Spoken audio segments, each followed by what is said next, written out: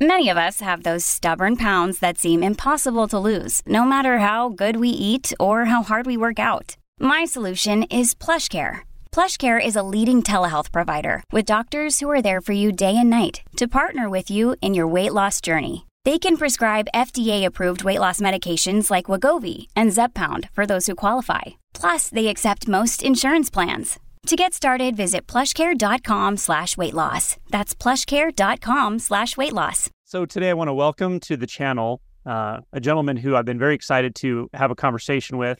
His name is David Berceli, and he has quite an extensive background in traumatology and social work and so forth. But his education is, he has a doctorate degree in social work.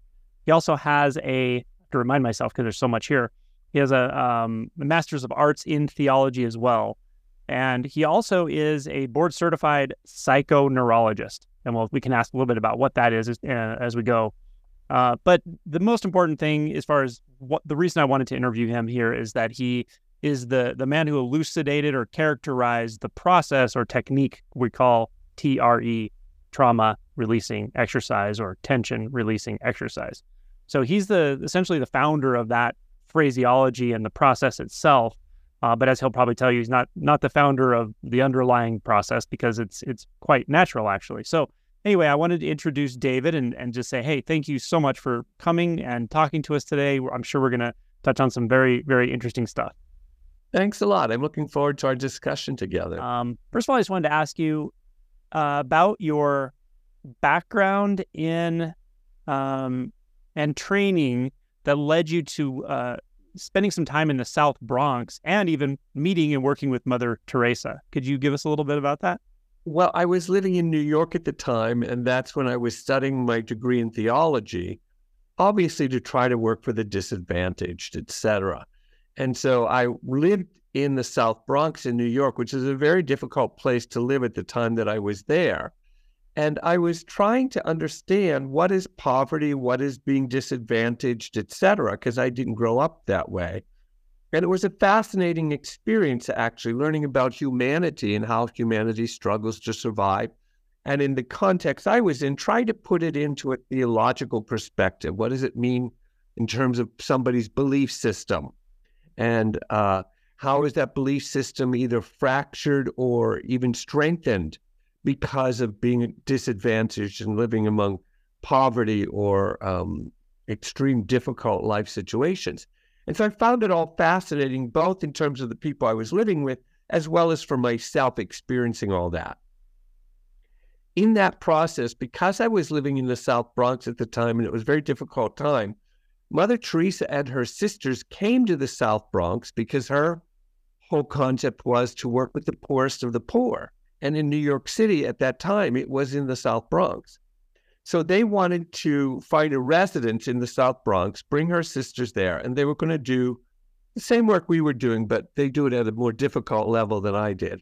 And so when she came to town, I drove her and her sisters around looking for an apartment that they could rent, and they ended up renting a place that was close to where I was living. So I ended up working with them a great deal. Now, the thing that was very interesting, and this was very important too, I had been around a lot of people, and a lot of people that I would call spiritual or grounded, or people who had expanded consciousness. What fascinated me about Mother Teresa was she was different.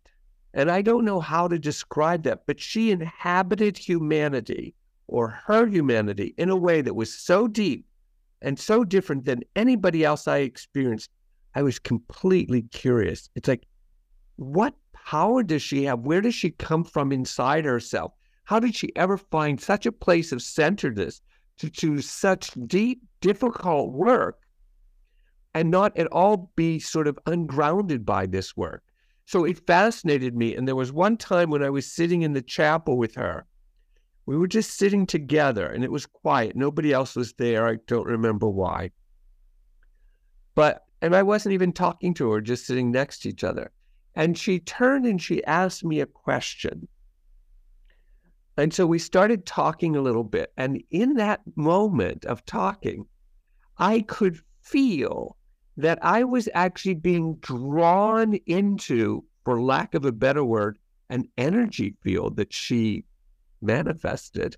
Mm-hmm. And I tried to pull back out of it, and I could actually feel this pulling and invitation going back and forth. So this woman demonstrated to me that she was a completely different human being on the planet. Mm-hmm.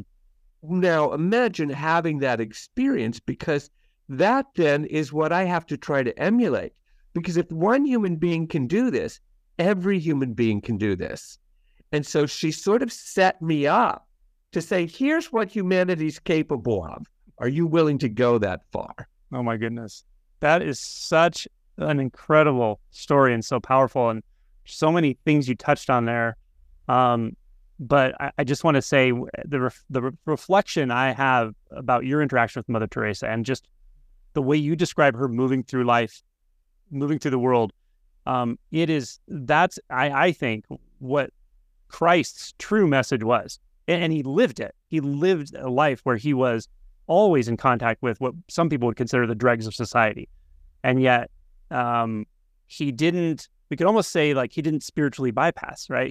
He was right there in the trauma, in the pain by choice. He didn't hang out with the spiritual leadership. He was right where the pain and suffering was. And he showed that is the ultimate manifestation of the spiritual journey. He started almost at the end, and it sounds like Mother Teresa started at the end as far as her manifestation in this world. It's astounding. Yeah, it was actually astounding, only because I had the rare opportunity of this moment in life where this powerful human being, and I didn't idolize her or adore her or anything. I was really just helping her to find an apartment. I knew she was famous and everything, but it wasn't that important to me at the time. So I had this powerful experience where she was, without effort, she was demonstrating me how to live deeply in humanity, which was the paradox you just spoke about. You can go to the depths of humanity and its pain and still stay completely centered and grounded and what you would call spiritual. It's almost like it was the perfect blend of the two. And without trying, she just sort of witnessed to me, okay, here's what humanity can do. Are you willing to try to go this far in your humanness? That is so beautiful. And she planted a seed there. That transmission, the flavor of that transmission is so, I love it. And it's because it, in a sense, it flies under the radar, meaning you didn't approach her as this exalted being trying to get something from her. You sat down in a church next to her, and then it snuck up on you. It came in completely the way you didn't expect. And yet that probably, it sounds like, had quite an influence on everything else that played out in your life. It completely confused me, because if it had been planned, or if I idolized or adored her, I would not have gotten that experience, because it would have been filtered by my own ego things. I was just sitting there trying to be a nice guy, helping her find a place to live. That was all. And so I was unfiltered by that. And that's how it could sort of go inside of me, is the best word I can describe. You know, Joseph Campbell, you've probably seen his work, and maybe you've seen his interviews with Bill Moyers and all. He talks about the jester archetype, or the trickster god, or the trickster archetype that comes up in these Native American cultural myths and all over. That's exactly the movement of the sort of jester archetype. You know, you see this, most people would look at her, she's a nun, and she's a very well-known nun, and this sort of almost like unapproachable figure, perhaps, in some sense. And so, you didn't even have an expectation, and that was the perfect setup to just put something in you. And as you said, it confused you. And that's so beautiful how the psyche can be opened up in a different way, and that seed gets planted. Yeah. Yeah. So that was, like you just said, that sort of set me up, whether I liked it or not. It set me up for a whole lot of stuff that was to follow after that. Wow. So I have one other follow-up question, and going back a little bit to the beginning. And I was curious, what, as you said, you didn't grow up around these like low socioeconomic status situations and poverty and all of it. I also want to say the South Bronx this was late 70s, early 80s? Yeah.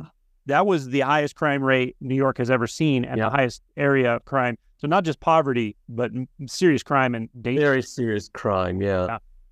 So what do you think inclined you to do this? Did you have an experience early in life, or did you just always feel like of sort of living out of the heart in a way that you could go out and sort of help the world or give to the world? What led you to that? Well, I actually had joined a Catholic religious community called Maryknoll, and that's why I was doing my theology studies. And so I joined them because they didn't work in the United States, first of all, because I wanted to live outside the country. I had some experiences early in my life living outside of the U.S., and I loved it. So I wanted to live outside the country, and this Catholic organization did it, and I could join as a lay person. So I wasn't a religious, quote, religious person. I was lay. And so one of the things they said to us is, well, we are going to work with people around poverty and disadvantaged life situations. And I was studying what was called liberation theology.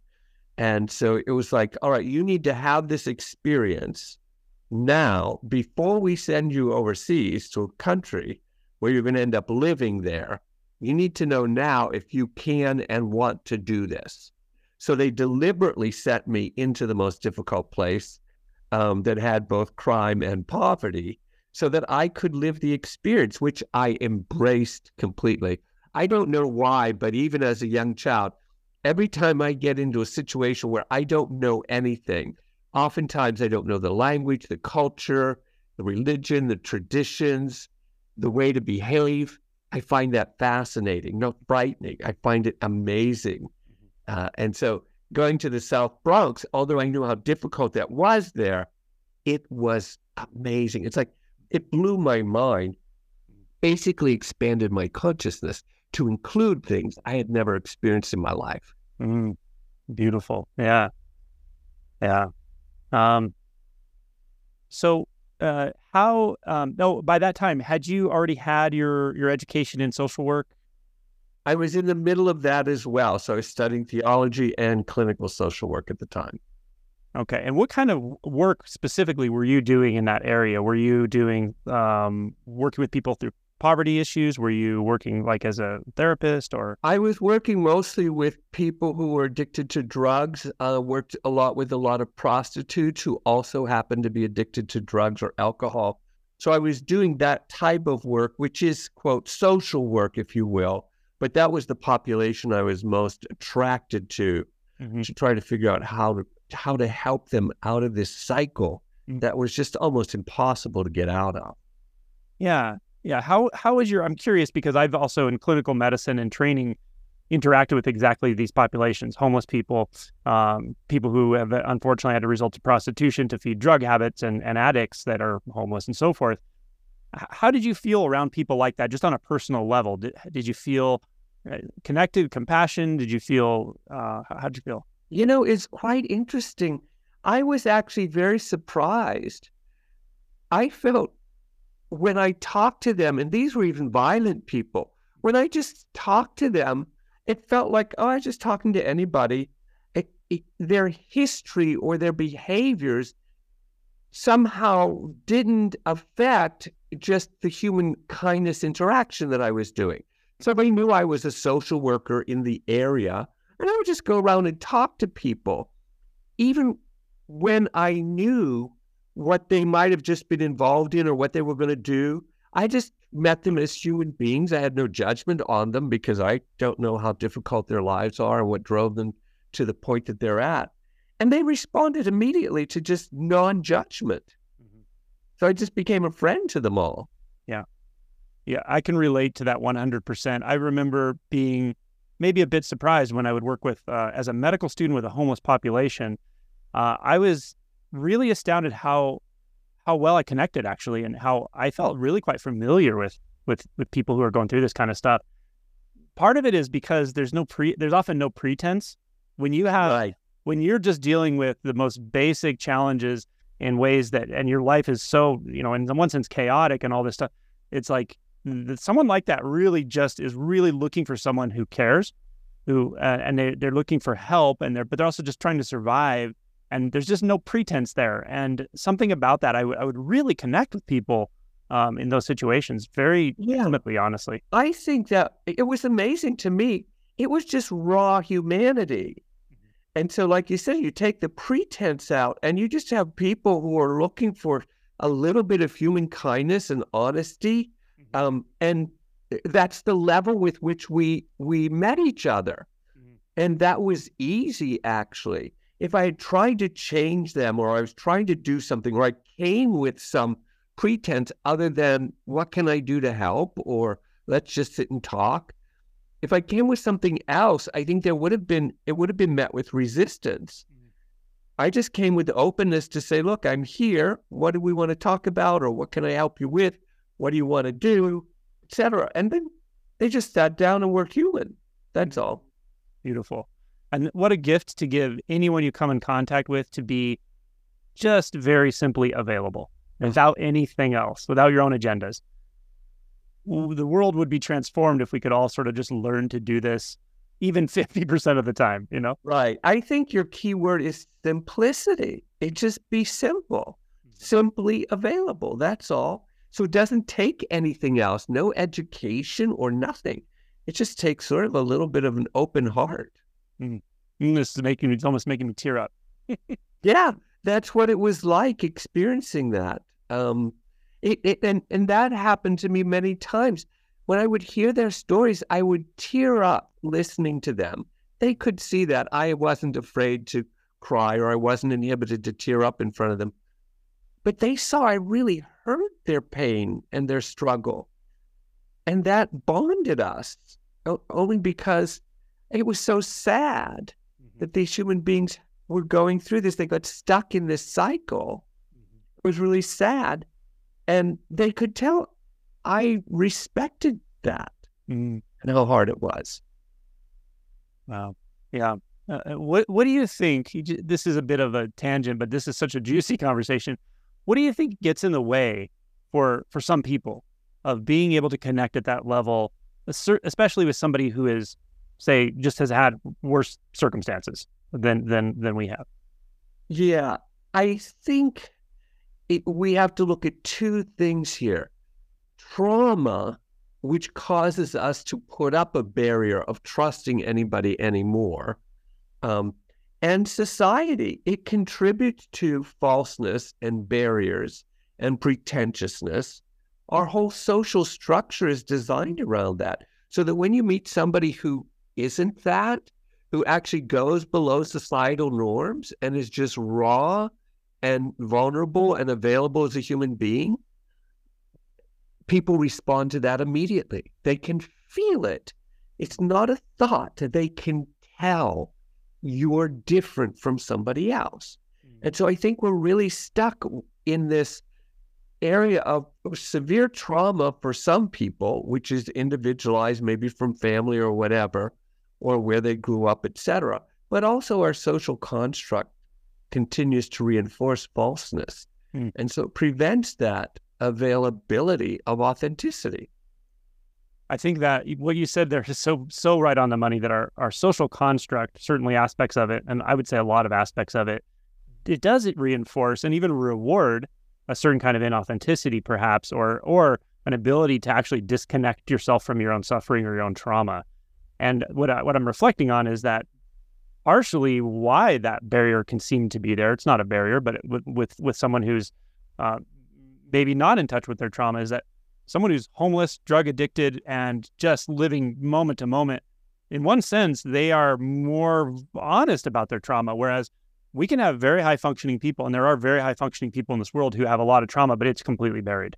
And, that's a great point, because there were many times that I would see someone who had just shot up or something like that, and they're in the street and they're really sort of in the daze. I would just go sit beside them. That was all. I just sit down in the street, usually in an alley or something like that. I had nothing I wanted to do but be next to this human being, which I learned from Mother Teresa. Just be with them. That's all. So I would go sit next to them, and they'd like slump over, maybe put their head on my shoulder or something. But like you said, there was no pretense at all. They had no availability to that. They were raw and human right there. And I just felt if I sit next to them, maybe just even put my hand on their shoulder or just let them sit next to somebody who isn't going through what they're going through. Maybe for lack of a better term, my vibrational frequency, my energetic field, whatever, could help support them while they went through it. So I would just sit there for an hour. For me, that was my ministry. That was being a social worker. I didn't have to talk to them. They couldn't talk, but they could feel my presence if I held their hand or put my hand on their leg while we're sitting on the ground. They knew somebody was there. And they would always end up saying in their drug sort of state, "Oh, you're good. You're a nice person." It's like all they could get out were these little things that they knew I was there. And all I would have to reply back is, "You're a good person too. I'm going to stay here with you. We'll get through this." That was it. It wasn't anything complicated. It wasn't master's degree level dialogue. It was just, I'm going to hold your hand or sit next to you, make sure you're touching me so you know a human being is beside you while you go through this. If I could somehow make sure that every therapist, aspiring therapist, clinician, psychiatrist who's going to go into practice and work around people of all stages and levels of dysfunction and pain and all of it, could he listen to what you just said, that 5 minutes of what you just said, that would be really, that's, if I could tell anyone who's going to work around disadvantaged people who are suffering, people who are traumatized, addicts, it's what you just said. It's just so simple, but you kind of have to get through your own stuff to be able to even just be that available. Just that they will know the difference. That's the real key. I had to do my own work to get that simple. That's where all the trickery was, not in what's out there and how to be a good social worker. It was what's inhibiting or preventing me from doing that. And that's when I used to teach at the university. I started to say to everybody, if you want to be a good social worker, go sit in the street. Go there. Just sit there. Don't talk about anything. Just befriend somebody. That's all. Be their friend. And you'll learn exactly how to be a social worker. It is so powerful, so beautiful. I could go on about this for like literally all day long. So this is my favorite topic, I think, actually, where the rubber really meets the road, whether it's we're talking about awakening, whether we're talking about being a therapist, or they're talking about social work, or just being a person who is open to the suffering of the world.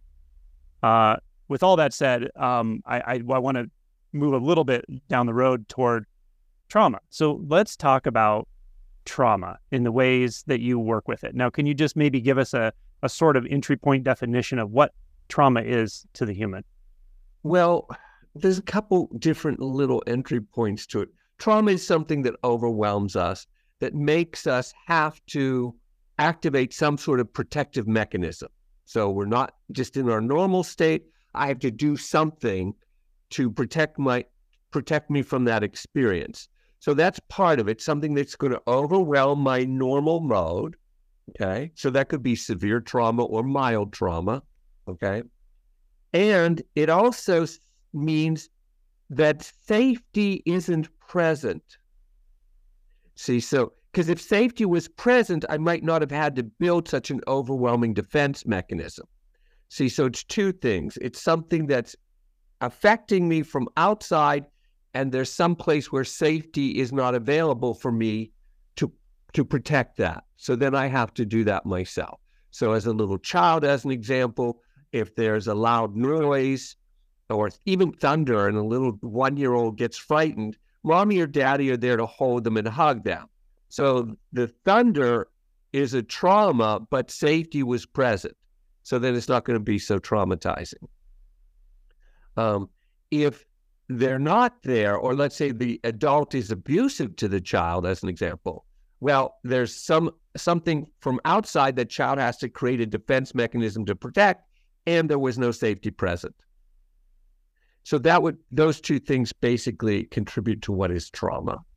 Okay. Yeah, that's very helpful. then let's talk about the coping mechanisms. What range of coping mechanisms are we talking about, from disassociation or emotional repression to more, let's say, what might look like functional coping mechanisms, and yet there's still a degree of avoidance of actual trauma? Okay, so if we take Stephen Porges's work into consideration, which is the polyvagal theory, and he starts out with a ventral vagal nerve. That's sort of our baseline.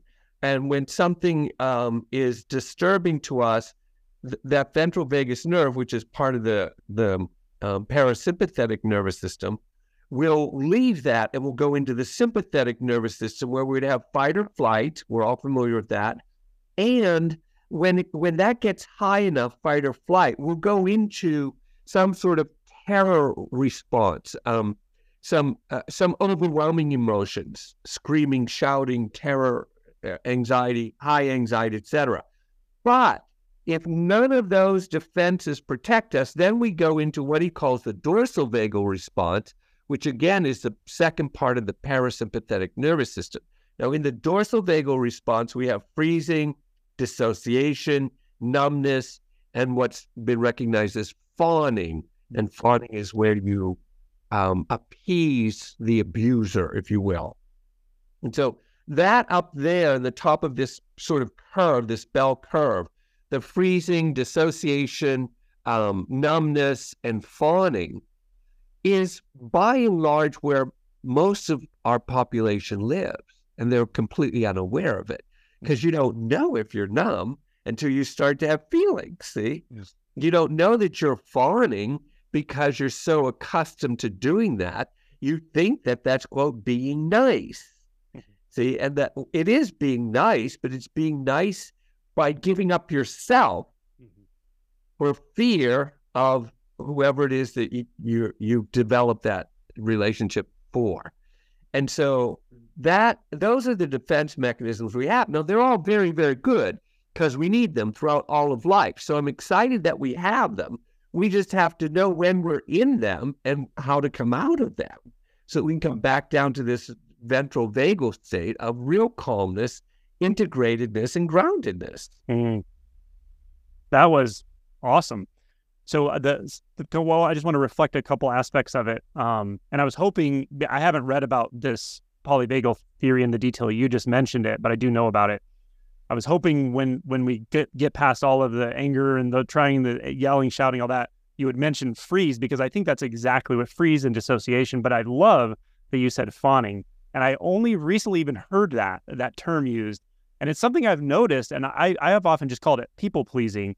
But I've pointed out that it's far more inauthentic than we realize, and we're unconscious to it. Actually, it's a whole belief and behavioral system that many people, and probably all people to some degree, learn to build into our personality and our persona. But it's like, when you have small talk with someone, the inauthentic conversations we have, a lot of times some of that's going on and we don't even know it. We know it's wrong, but we have no idea how to address it, right? We don't know that this is leftover, trauma. It's leftover overwhelm that we've buried in the system and learned to build a behavior around it. Yeah. And then that behavior then becomes our personality. And then that's what we call the personality of trauma. And so we live that way. And because it helps us survive, we don't challenge ourselves to come out of it. We continue to live that way until we either get frustrated or get a divorce or whatever, because it no longer works. It was only for a temporary period of time. We're only supposed to use these for the trauma. After the trauma's over, we're supposed to get rid of those defenses, come back to our groundedness. But what if that trauma lasts 18 years as a child? See, now you're destined to live that, unless you become aware, for another at least 5 or 10 years. Yeah. Well, that's the thing too. And very sadly, many children go through trauma after trauma after trauma, and they live in this world. And it's not only that, they have an identity built around all of these various stages of evolution of the child's mind and heart, the teenager, the young adult. All of those identities are completely intertwined with this trauma and some fawning, things and all of it. And so it can be quite a bit to unwind, but obviously where we are in this conversation, being aware of it is the first step. If you're not aware of it, you may just luck out and come into contact with some modality, but being really aware of, like, looking at yourself going, wow, yeah, I learned to do all of that. I learned to express. I learned to, all of it. Well, sadly, what I think happens in terms of being aware of it, most people don't become aware of it. That's where we use drug or alcohol or behaviors because something's wrong. And we don't know that something's wrong. We just know we're seeking pleasure, which is what that gives us, because we don't have happiness. If you're living up in that state, you're not really happy. You're simply placating people. And like you said, you're sort of going along with them, but inside you're completely empty and lonely. So what we do is we try to fill emptiness and loneliness with substances or behaviors that will produce temporary pleasure, but they can never produce happiness, because happiness can only occur when you come back down to your original state of your humanity.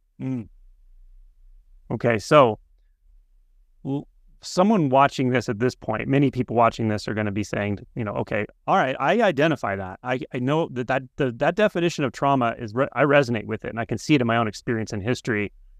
What kinds of guidance or orientation would you give that person initially who says, I want to do this work. I want to investigate this and really do the work. What kind of things can be helpful to just know from the beginning about how this process is Well, going? this is interesting because I've worked all over the world. I've lived in 7 countries, and I studied theology and psychology and body work.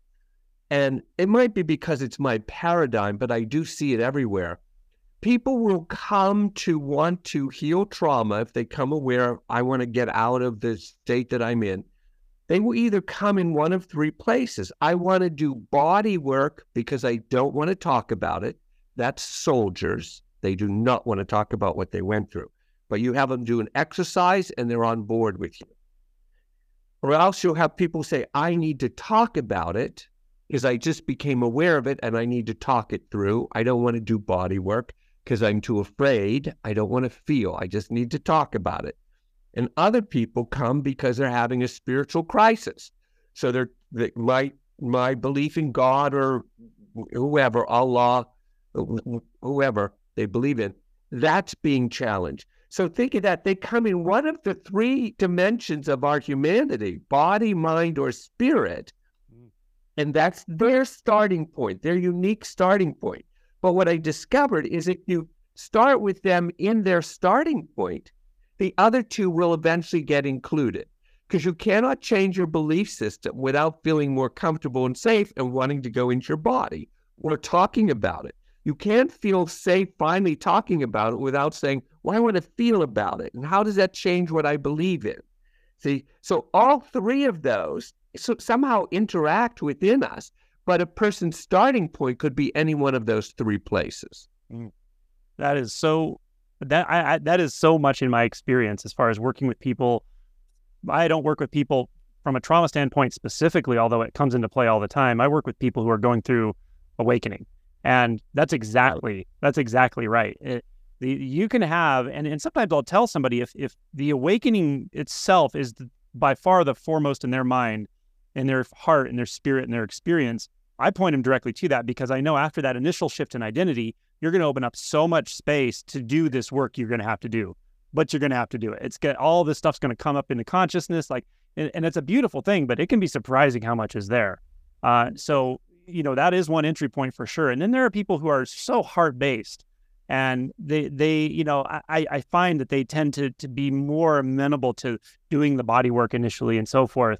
And then I also like that you pointed out that some people want to talk about it, and that's good. It's a therapy entry point and so forth, but that can also become its own sort of fixation where you're not really getting down into it, but you're talking about it a lot, or you're almost using it as a social currency. And, you can get into all these like mind states with other people and, like be the victim thing. And like a lot of stuff can happen, but it's like, I know all that trauma happened to you, but when I'm talking to you, I feel that you're not feeling it.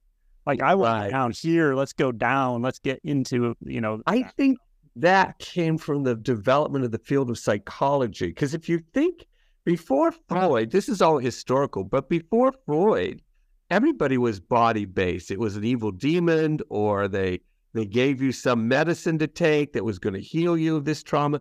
When Freud came along and he pulled us all up into our heads, which was very, very good, now all of a sudden everything became about psychoanalysis.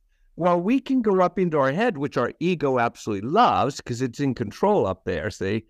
And so it can spin you around and spin you around and spin you around up there. And you could talk forever. And I have the same experience. When people only want to stay in talk therapy, then I realize what they don't want to do is actually feel what they're talking about. And then that tells me, it makes me say to them, okay, if you're going to heal this fully, as you claim you want to do, we're going to have to include body work. That's an inevitability because there's so much research now that demonstrates that trauma is in the body as well.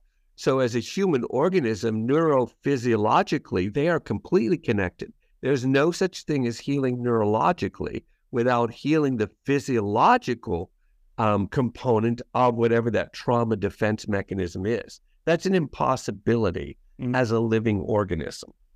Yeah. Yeah. I also want to point out something that, could be a little controversial, but I think it's true and worth mentioning is when you mentioned that, someone could become a sort of almost like lifelong therapy patient, and it just stays at that level of talking and storylines and narratives and all of it. I think it's not only really the patient's fault. I think that a lot of, not all for sure, but a lot of therapists also live in that space, and so they can go. It's a complicity thing, and that can go on and on and on and on.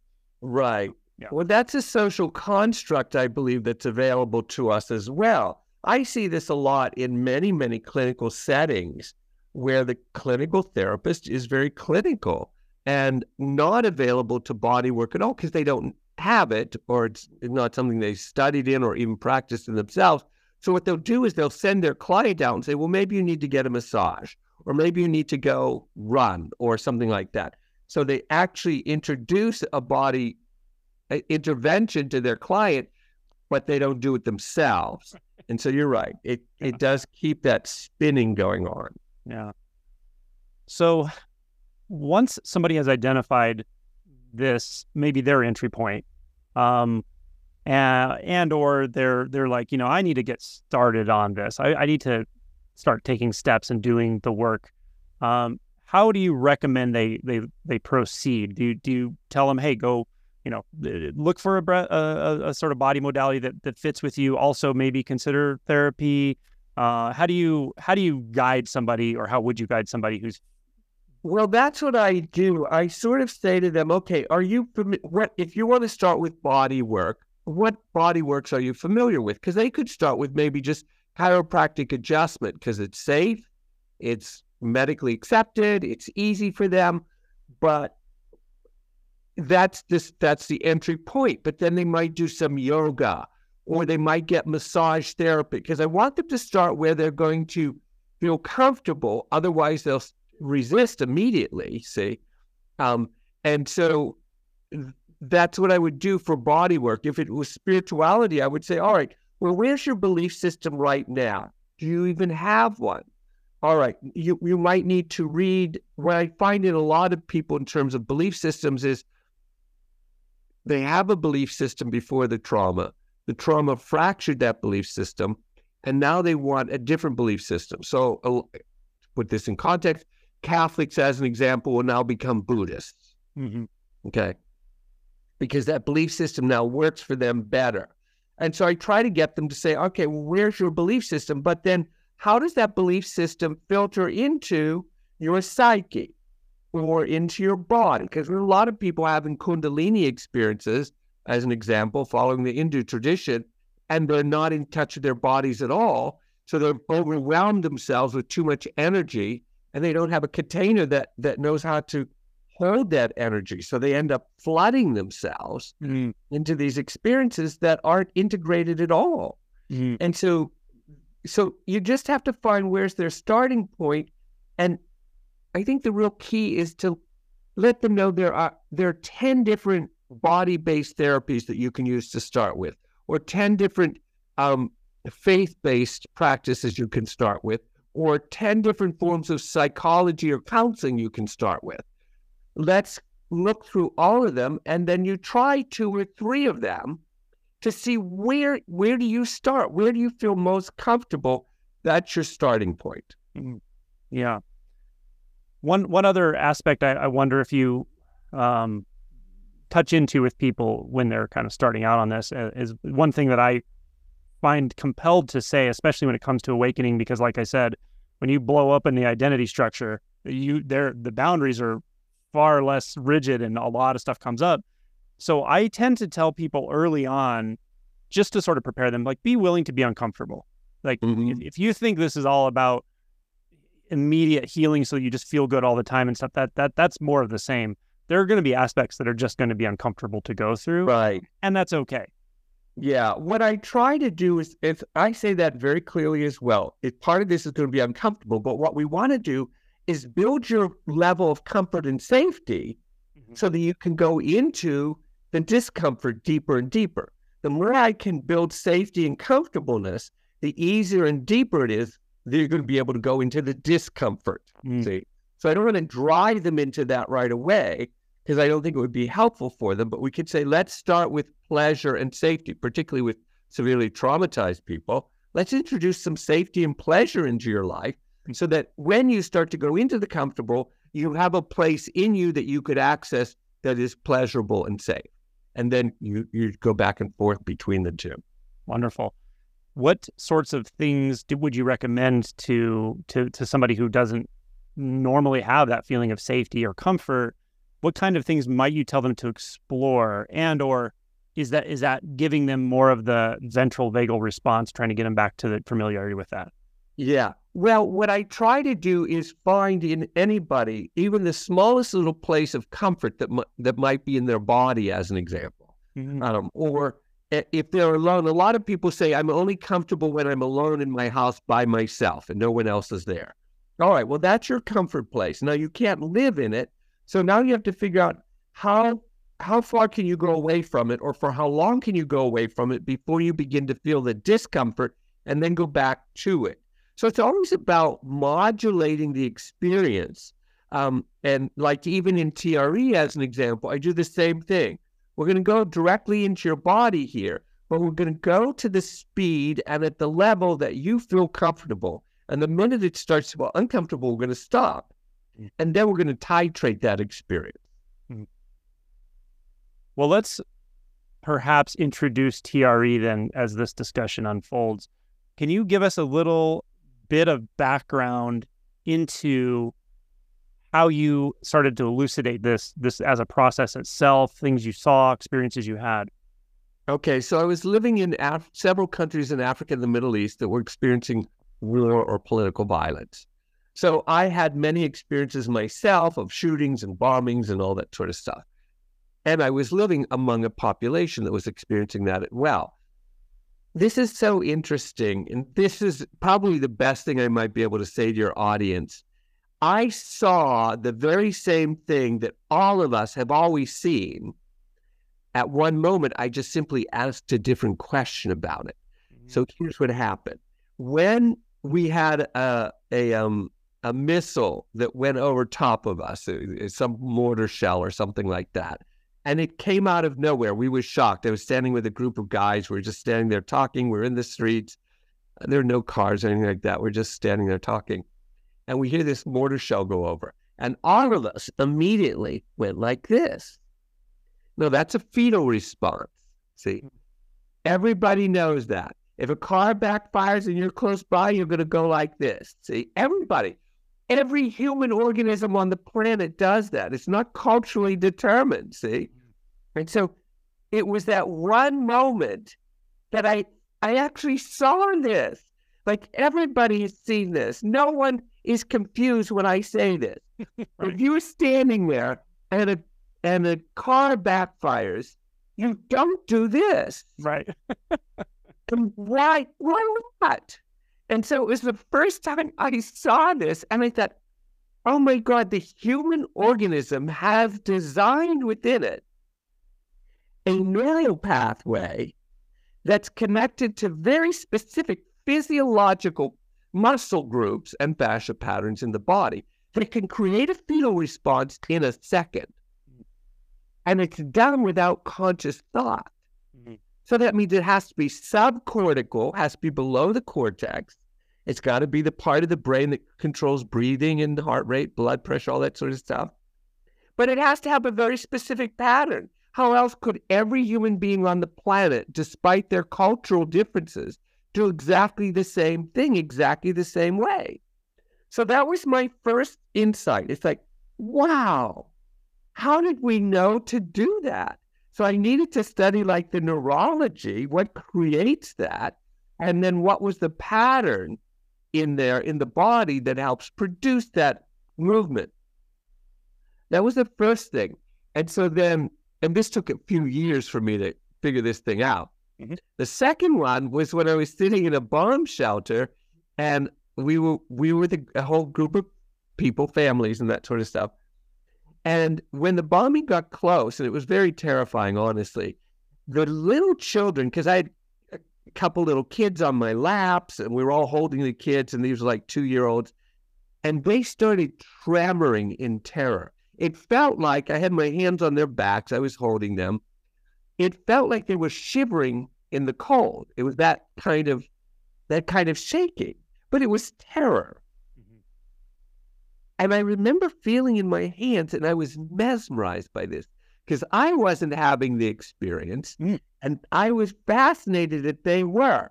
So I looked around the bomb shelter, and I saw all the little kids were tremoring like this. All the adolescent children were starting to tremor, but they were trying to control it. And none of the adults were tremoring. Wow. And I thought, holy cow, I'm seeing the uninhibited alive organism in these 2-year-olds that we have learned how to deaden as adults. Mm-hmm. And I thought, if those children are doing this because they haven't developed a defense mechanism to stop it, they're more original than we are as adults. And I want to know, how does that tremor mechanism activate? It activates before, during, or after stressful events, okay? And so I was fascinated, and so then I began putting it together. Wait a second, this fetal response and this tremor response might be connected, because there's no way in the evolution of the human species that we would have developed an instinct response of defense without having a concomitant instinct response of release, which we would have to, or otherwise we'd get stuck in this state our whole life. And so I began to realize that tremor mechanism is what undoes this fetal response. And it comes from the same subcortical regions of the brain. So I actually saw in those two different experiences the complete movement of a pulsating organism towards protection and back towards aliveness. And I began to recognize the human body pulsates. And when it's in defensive mode, the pulsation stops or is inhibited. And when it's in alive mode, the pulsation restores itself. And that this tremor mechanism in the human body is the simplest, easiest access that I have found to actually start to undo the defensive pattern and restore pulsation again. Yeah. Wow.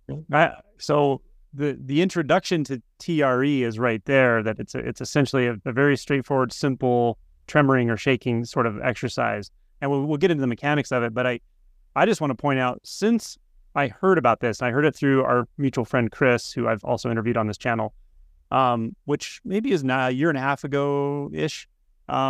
Since I heard about it, I had so many aha moments with it. One was, I figured it out myself about 6 or 7 years ago. There was so much energy moving through, and it had to do with the awakening realization stuff. I would wake up in the middle of the night, and I just found my way into it. I'd go lay on the floor on this very specific carpet, and I would just shake. It made sense to do that. It felt right. I knew it needed to happen, and I did it for quite a while, actually, intermittently.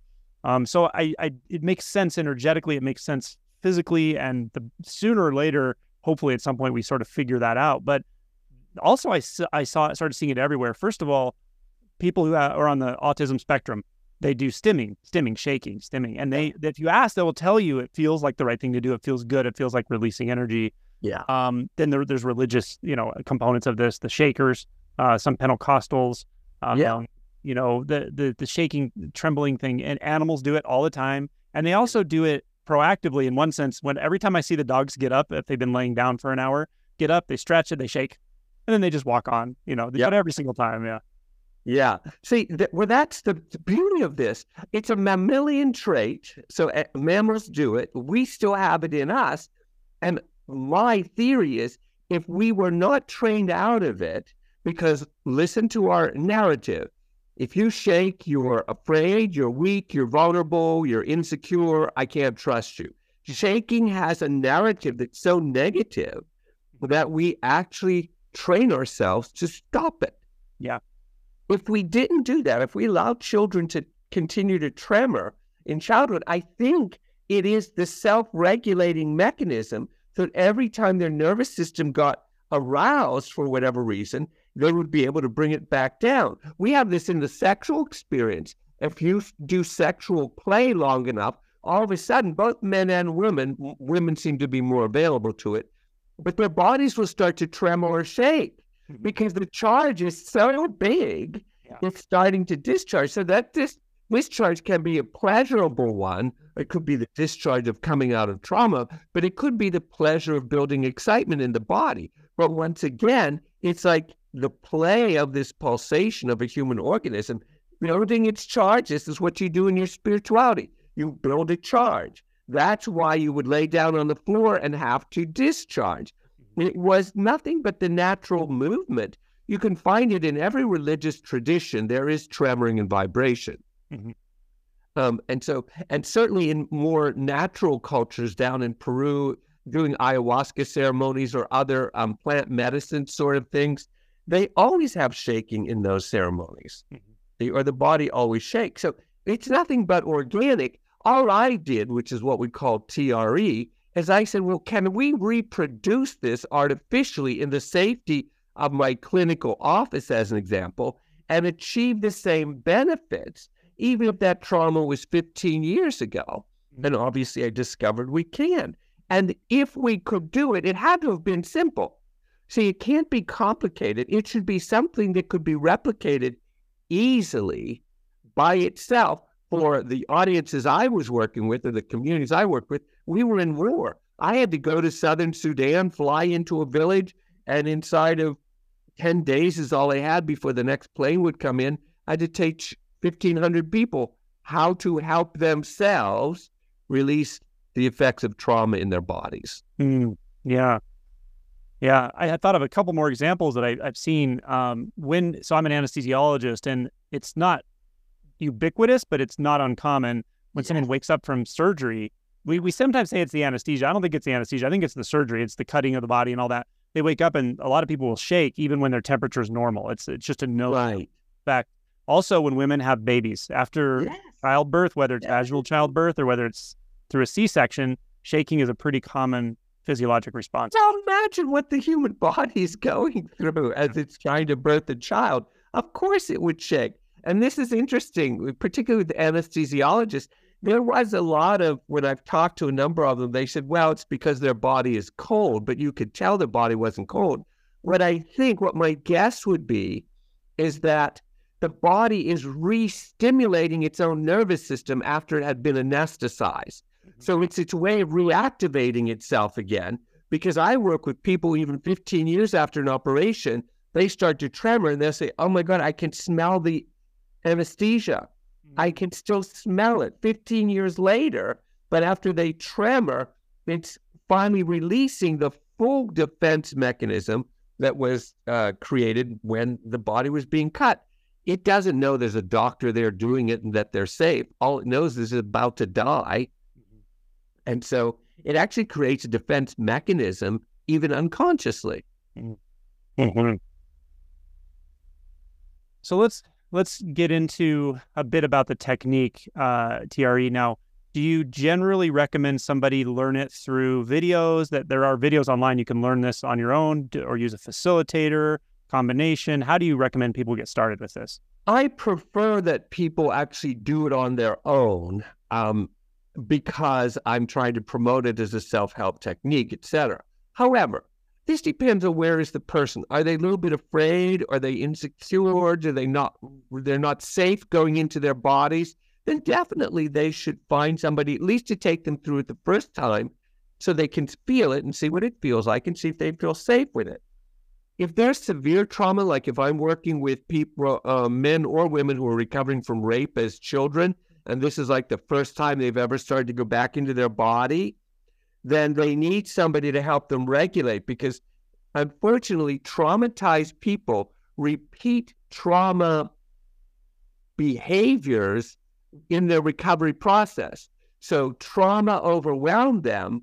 They will actually do too much or go too strongly or too quickly and overwhelm themselves with recovery process because they don't know how to regulate. And so in that sense, then definitely I want them to be safe and comfortable. So it is online. It's online for people who can do it by themselves freely and comfortably. And a lot of people can. And we have many of, people who are certified all over the world for those who really want to be guided through it the first few times. But we usually tell people, look, do it about 3 times with somebody if you're not feeling secure. They'll help you learn how to regulate it, and they'll help give you objective feedback as to whether you can do this safely by yourself or not.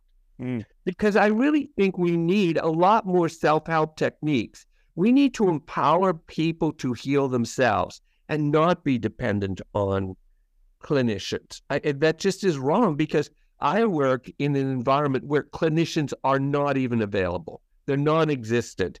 And I lived and worked in situations where it would be impossible anyways. In one earthquake, you've got over 1 million traumatized people.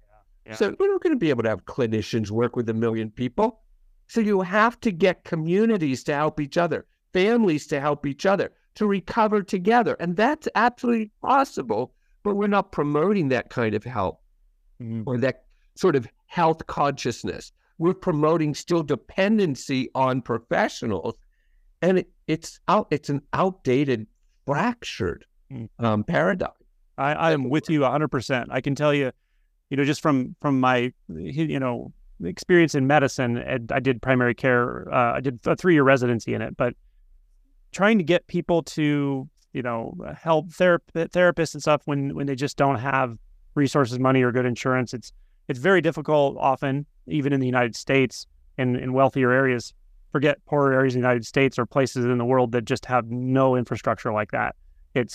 So to have these available, these modalities available to anyone who essentially can get on the internet, which is almost everyone, including very, very primitive cultures even. It's pretty amazing now. So maybe tell us a little bit about how you put it together. How did you design the actual exercise itself? Well, I worked with both people who are familiar with body therapies. I did go and get certified as a massage therapist because I needed to touch and feel the tissue to understand how this tremor mechanism was moving. But I worked with a neurosurgeon, a good friend of mine, Robert Scare. And so we put together sort of neurologically and physiologically what's going on.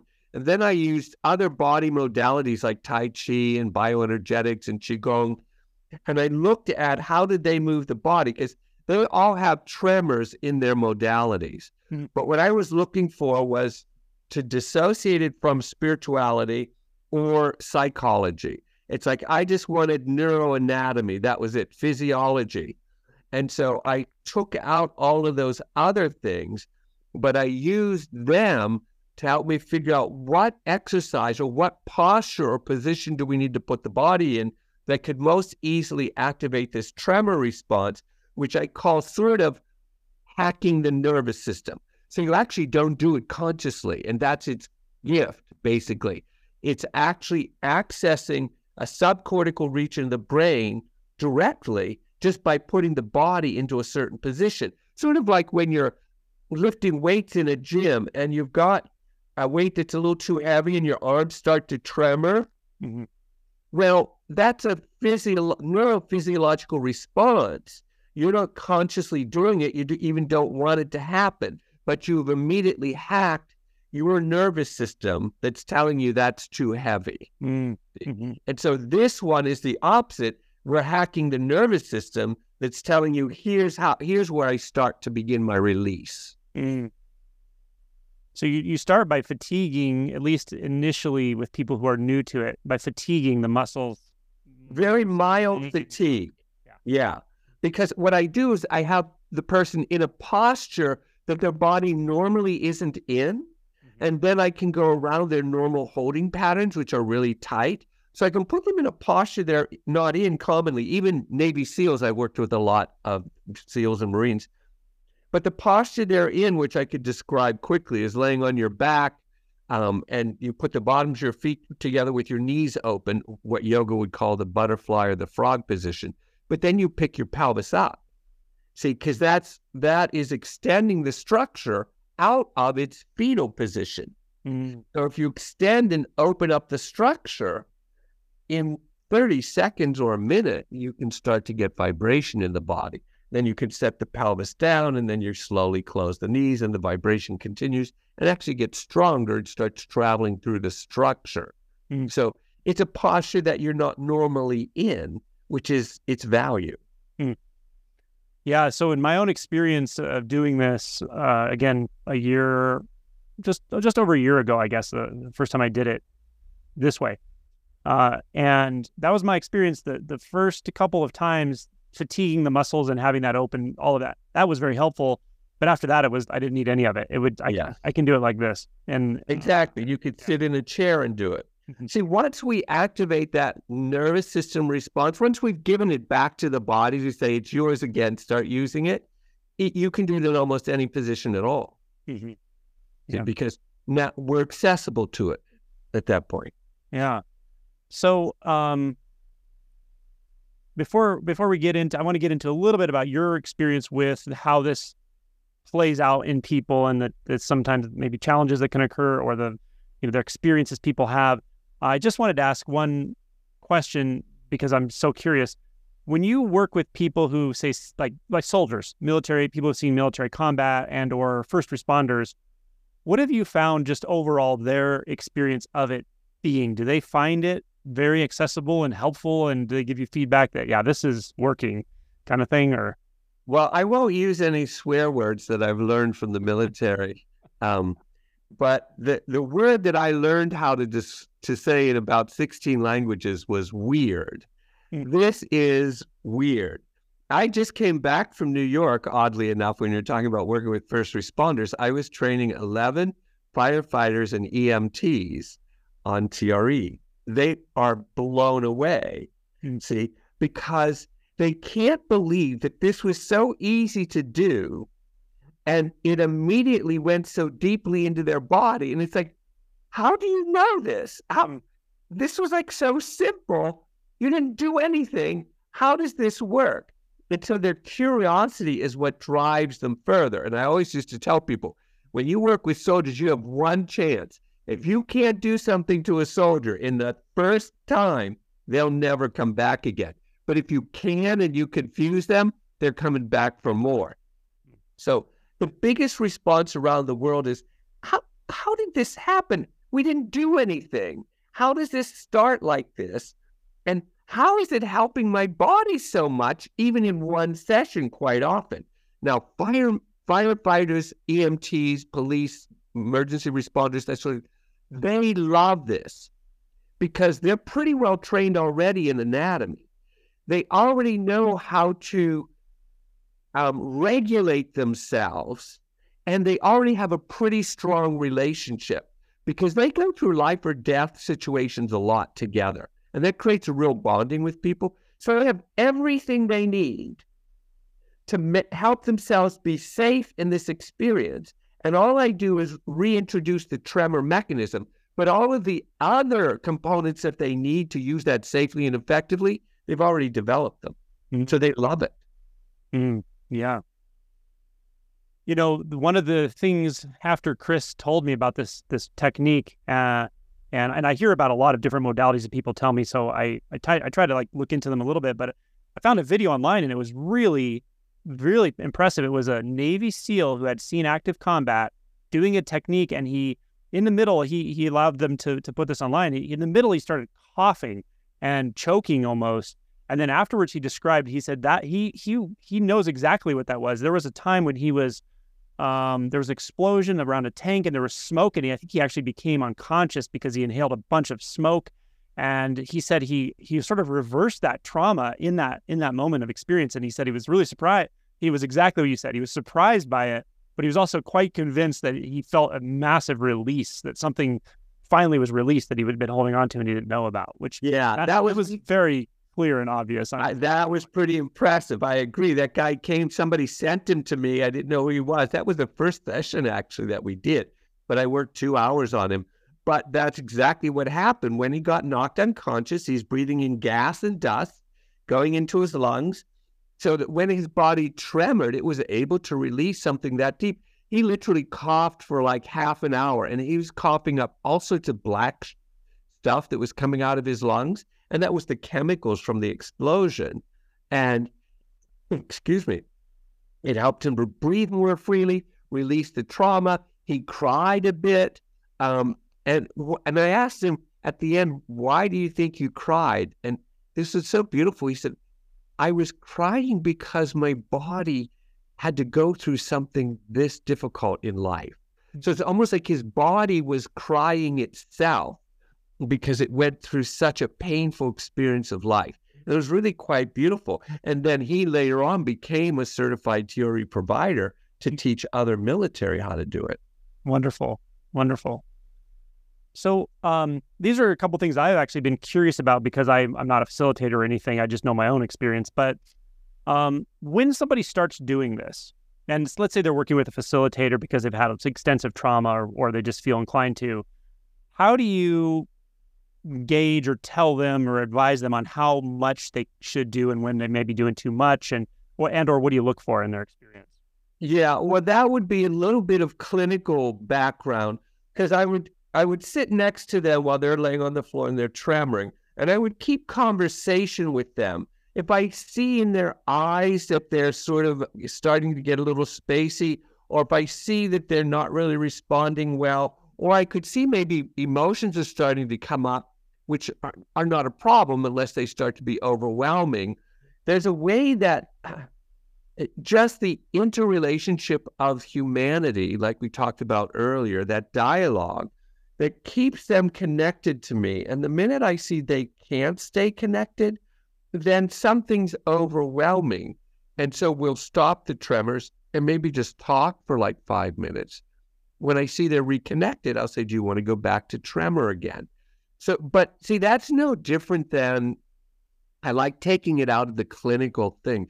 Parents learn how to do this when they watch their child at 5 years old and their child's being overwhelmed. Those parents know that. They can tell before the child cries that the child is disturbed. If we would just go back to being human again and having that human contact and that human perception, you don't need to be clinically trained to do this. We as a human species do this naturally. So when people are doing this type of exercise and they start to perhaps either remember vividly or experience a trauma, or they can relate the movements that are happening in this moment to something in the distant past, it feels like that's being processed. Is that okay? Do you encourage that, or do you just look for whether it becomes overwhelming and then back off? Yeah. No, this is what I do. I always tell them, I see your right hip as an example. Your right hip's moving different than your left hip. Does that make any sense in your history? You don't have to tell it to me unless telling me is going to be helpful for you. That happens a lot with military. They don't want to talk about the experience. But I say, well, look, your body's healing it right now. So you might have the memory of it, but you don't want to talk about it.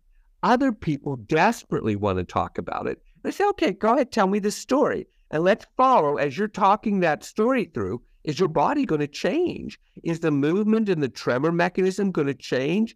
Is it going to get too strong and overwhelming? Or does it release something where it feels really good and, oh, I got that story out? Because what I discovered is not every trauma that's remembered in the body is necessarily remembered in the brain. That's not true. There are some things that people say, I don't know what that's from. And I say, that's okay. Your body's still releasing it, so it doesn't matter. And others will say, oh my God, that's from the skiing accident. Or that's from when I was abused as a child, or whatever it is, or when I was getting my divorce. This is the way I used to hold myself. So there are so many variations of that. The best way to say it is just be open to allow that whole narrative to open itself up. And that includes everything from talking about it a lot to not talking about it at all. But here's what I usually find. If people don't talk about it at all, I try to get them to talk. If people are talking too much, I try to get them to shut up. Because we're really looking, can they go back and forth between those wide parameters of sometimes needing to talk about it, even extensively, and sometimes needing to be silent with it. See, can they do all of that? Because that's being human again. So I'm looking for them to be human and fully human, which is embracing all that we are capable of doing. This may be a bit of a meta comment, but I have to reflect that. Like, I absolutely love how you let the person guide their own process. And I have the same way with awakening. I don't have a magic formula for awakening, but I know you do. I know every individual does, and that they intrinsically have it within them. And right. Yeah, that's one thing. The other thing is what you said towards the end there. There is this sort of happy medium, like fixation. Fixation is the feeling I get when somebody's been, you could say, traumatized or just identified chronically with something. It feels fixated, and so often I'm just kind of nudging people back in the other direction a little bit. Right. Yeah. Right. Now that's true. See, this is the whole point of that, is that I let them lead the session because trauma took that away from them. They weren't allowed to do what they wanted in their own life, and something imposed itself on them. So I don't want to impose a healing process and say, I know the way out. I'm just going to say, I think your body and your mind knows the way out. I'm going to watch for any tricks or things that, might be repeated patterns. But basically, I'm going to trust that your body and your brain have already got this figured out, and they want to get there. So I'm just going to help facilitate you to move in that direction. That's beautiful. I mean, it's a sort of added bonus to the direct release of the energy, is that person starts to trust themselves. They just trust themselves. They trust their innate capacity to heal, to discharge energy, to regulate energy. That's really beautiful. You're right. Initially, they might need to trust me, but as they get more in touch with themselves, the ultimate healing is that they finally do trust themselves. Yeah. So that's a perfect statement, I think. So another area that I'm really curious about how you deal with, you touched on it, but I would like to go a little bit more in depth, is people who have Kundalini types of experiences. So there's a huge variation. There are people who really don't get much of any of that. And there are people who I can start talking to in a spiritual way. Within 5 seconds, they're twitching and their arms going, and they'll make sounds, and like it's very obvious. And they'll usually say, yeah, I can suppress it if I want to, but something feels very moved to move this way right now. And so some people get a lot of that Kundalini stuff. What do you think that is, and how would that work in with TRE process? Well, this again is sort of the dialogue between matter and energy. Okay. And so we could overwhelm a frozen, tight structure with a lot of energy. You can do that through meditation practices and chanting, but the structure itself can't integrate it. So it becomes overwhelmed by it. And some people, if it was really severe, would have psychotic episodes. And so then, that's telling me, there's not a balance, because the human organism can move Kundalini energy, if you will, through it. It's designed to do that. So if it's not doing that in a healthy, functional way, then I want to look at that. because they've already accessed this amazing energy capacity in them and this field, this energetic field. So my job is to try to help them. How can we help the structure of the human organism? How can we soften that and open that up enough, get rid of all the patterns that are tight inside of it, so that beautiful energy can flow through the structure in a way that you have this really powerful experience. This is what plant medicines do. They often soften the structure, which then allows the energy flow to go through it more easily. So again, it's playing back and forth. Can I read you a quote that I have on this, which I love? This is a quote from Rupert Sheldrake. A lot of people don't remember him, but he wrote a lot about energy years ago. This is what he says. He said, consciousness or energy manifesting as matter is the human experience. Our game, our task, and our joy should be in the movement and the interplay between these two experiences rather than preferring one to the other. It is the interplay that is important. And he's talking about we are matter and we are energy. We shouldn't be one or the other. We should enjoy their dialoguing back and forth in this three-dimensional plane we find ourselves in. And it's this movement back and forth that is truly embracing this three-dimensional experience. It is not just this one nor this one. It's when they interplay and we enjoy that interplay pleasurably. And I think that's what the tremor mechanism does, is it stimulates the energetic field to start to move, and it moves through dense matter. And what it's doing is loosening the density of matter, and it's the body itself playing, in a sense, with itself, with its own energy movement and its own physical structure. And if you just lay there and let yourself tremor, the play is already happening. We just now become the observer of, oh, this is what it is to be human. So when someone starts out with this, would you recommend them doing it daily, or how do you guide the free? Yeah, that's a little bit of a problem because we keep looking for these recipes on how to do this. So what I'm looking for at the beginning is I tell people, well, just do it for 15 minutes, maybe even less than that. Because what they've got to do is find where their baseline is. Where are they comfortable? And so do it for 15 minutes and then don't do it the next day at all. Because even 15 minutes today, you might discover tomorrow is when it starts to integrate and you feel something happen. Then do it the next day for another 15 minutes. Now, do that for a few times so that you can regulate where are you most comfortable starting with this new experience that you're having in your body or introducing to your body. And then you build from there. But you could build up to where you do it every day for 15 minutes as an example, or some people half an hour. And then after 10 days, you feel exhausted. Yeah. Now, that's just an indicator that you're going faster than the organism can integrate. See, it's like getting a deep tissue massage every day. That's exhausting after a while. You can't do it because we need integration time. So again, it's about pulsation. And so I tremor, I expand pulsation, but the body will contract after that. Then I tremor again. And so I'm asking everybody, find your speed of pulsation. And that's your recipe of how often you should do this. And that recipe will change. Wonderful, wonderful. That's exactly my experience as well. I'll add one other thing, and maybe you can tell me if you've seen this as well.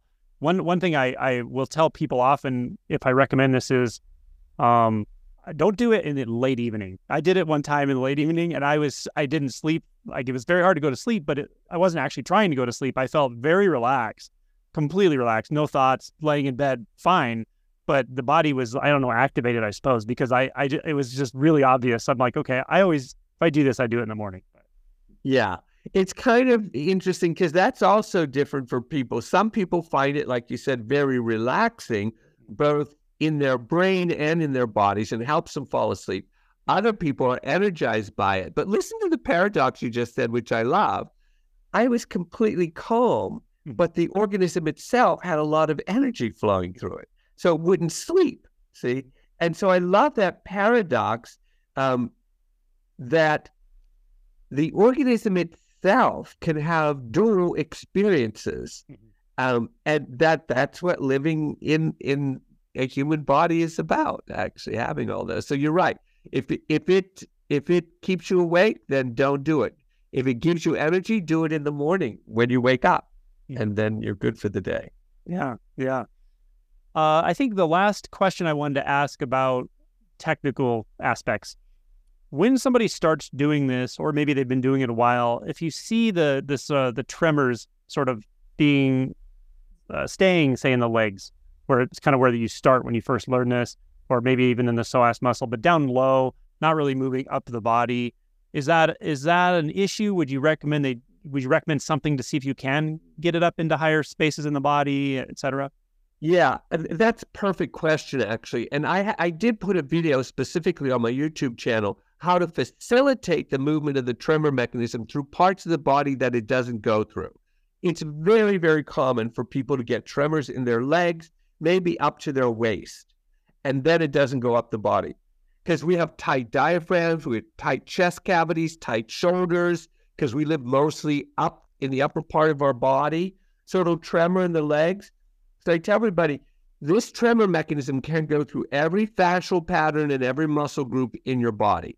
If it is not, then we want to figure out why not and try to see what intervention can we make that's going to help facilitate the tremor mechanism to move through the structure. So I developed 13 self-help interventions, which I put on my YouTube channel right as soon as COVID happened, because people were now stuck at home doing TRE and they weren't able to go to a group or their clinician or whatever. But yes, there are different postures you can put the body in, different movements you can make to try to facilitate the tremors. So I tell people, activate the tremor first, and then I give them these different self-help interventions to say, try to facilitate it moving through your body, because I prefer them do that than me doing hands-on interventions with them, because I want I want them to learn how to inhabit their body and not become dependent on an external intervention, but to make their own, because I think once the body learns how to do it by itself, it's learning how to restore itself back to aliveness, which it can do without developing a dependency on an external source. Great. Yeah. Is there anything else you think would be valuable for somebody who's just getting introduced to this here before we give out your YouTube channel and resources?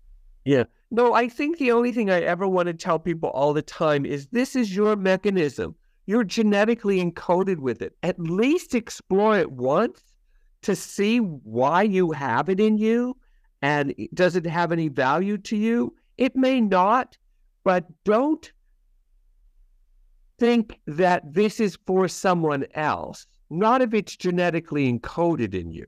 It might not be for you right now, but it is you. So you should know how to activate it, how to use it, how not to use it when you don't want to, and how to facilitate it so that you can use it to continue to stay sort of as alive and as connected as you can be in your living organism, because that is the only place that we will ever find happiness. It really comes from being connected to ourselves. It has nothing to do with external environment.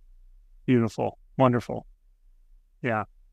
I wanted to piggyback one thing onto what you said, and that is, this goes back a little bit to where we started with the social constructs, but I would encourage anyone to really explore this because there is a lot of habituation, especially in children, to really create a contracted and very stereotyped set of movements for the human body. Sit still when you're in school, don't twitch, don't quit shifting around, you're disturbing the other students. So we learn through social pressure and all these different things to stop moving, to only move certain ways. And if people are very kinesthetic, that's really hard for them. The sort of standardized school, environment's very difficult for people who are very kinesthetic, I've noticed. Yeah, we are trained from a very early age to dissociate and freeze. And like you said, right in the school system, it's already built in there. Yeah. So this is just the opposite of, all right, well, let's get the pulsation back in there, because the human organism can do that. I don't care how much restriction you've had in your life, or even trauma, because I work with people with extremely severe trauma. The body is like, no, I can come out of this. I can do this. Give me my mechanism. Give me my tremor mechanism. I know my way out of here. And it can do it. There's nothing that can stop this human organism from pulsating itself back to aliveness. It can't. Not only can it do it, it's genetically designed to do that. Beautiful. That's so. Yeah, it hardens me that people who've had really, really, really bad trauma and that you've worked with, I know, and I've met many, that there is a way out of living, with all that repressed trauma. So, yeah. So what resources should I point people to? I'll put them under this video. Any links you want. Should I send them just directly to your YouTube channel? Do you have an introductory playlist, or what's the best way to get people? Yeah, send them to my YouTube channel. I could give you the link if you want to that one video on how to make self-help interventions. And I could give you the link to the video of the exercises that we have free online. Perfect. Yeah, I'll put those links, and then I'll put your YouTube channel so they can find everything. Yeah, okay. You want me to send you those links? That would be awesome, yeah. I'll send them to you in a few minutes. Sure. Well, thank you so much for your time. I really appreciate it. People are going to get a lot out of this. I already know, and so went to some fun places. So thanks for all of the amazing work you've done out there, to countless people who have benefited and been taught to trust themselves and release their own trauma, and will continue to do that work. It's kind of like a ripple effect, right? There's a lot of facilitators out there now. I love that you work with large groups of people so that they can learn it themselves and maybe become facilitators. And it's a very cheap to free modality. Well, it's a free modality. And even if you want some help with it, it's very reasonable. So really appreciate the work you've done. And you too. Thanks a lot for all the work you do. You're getting it out there. You're getting everything out there. I went to your website too and looked at all this stuff you're doing. Great stuff.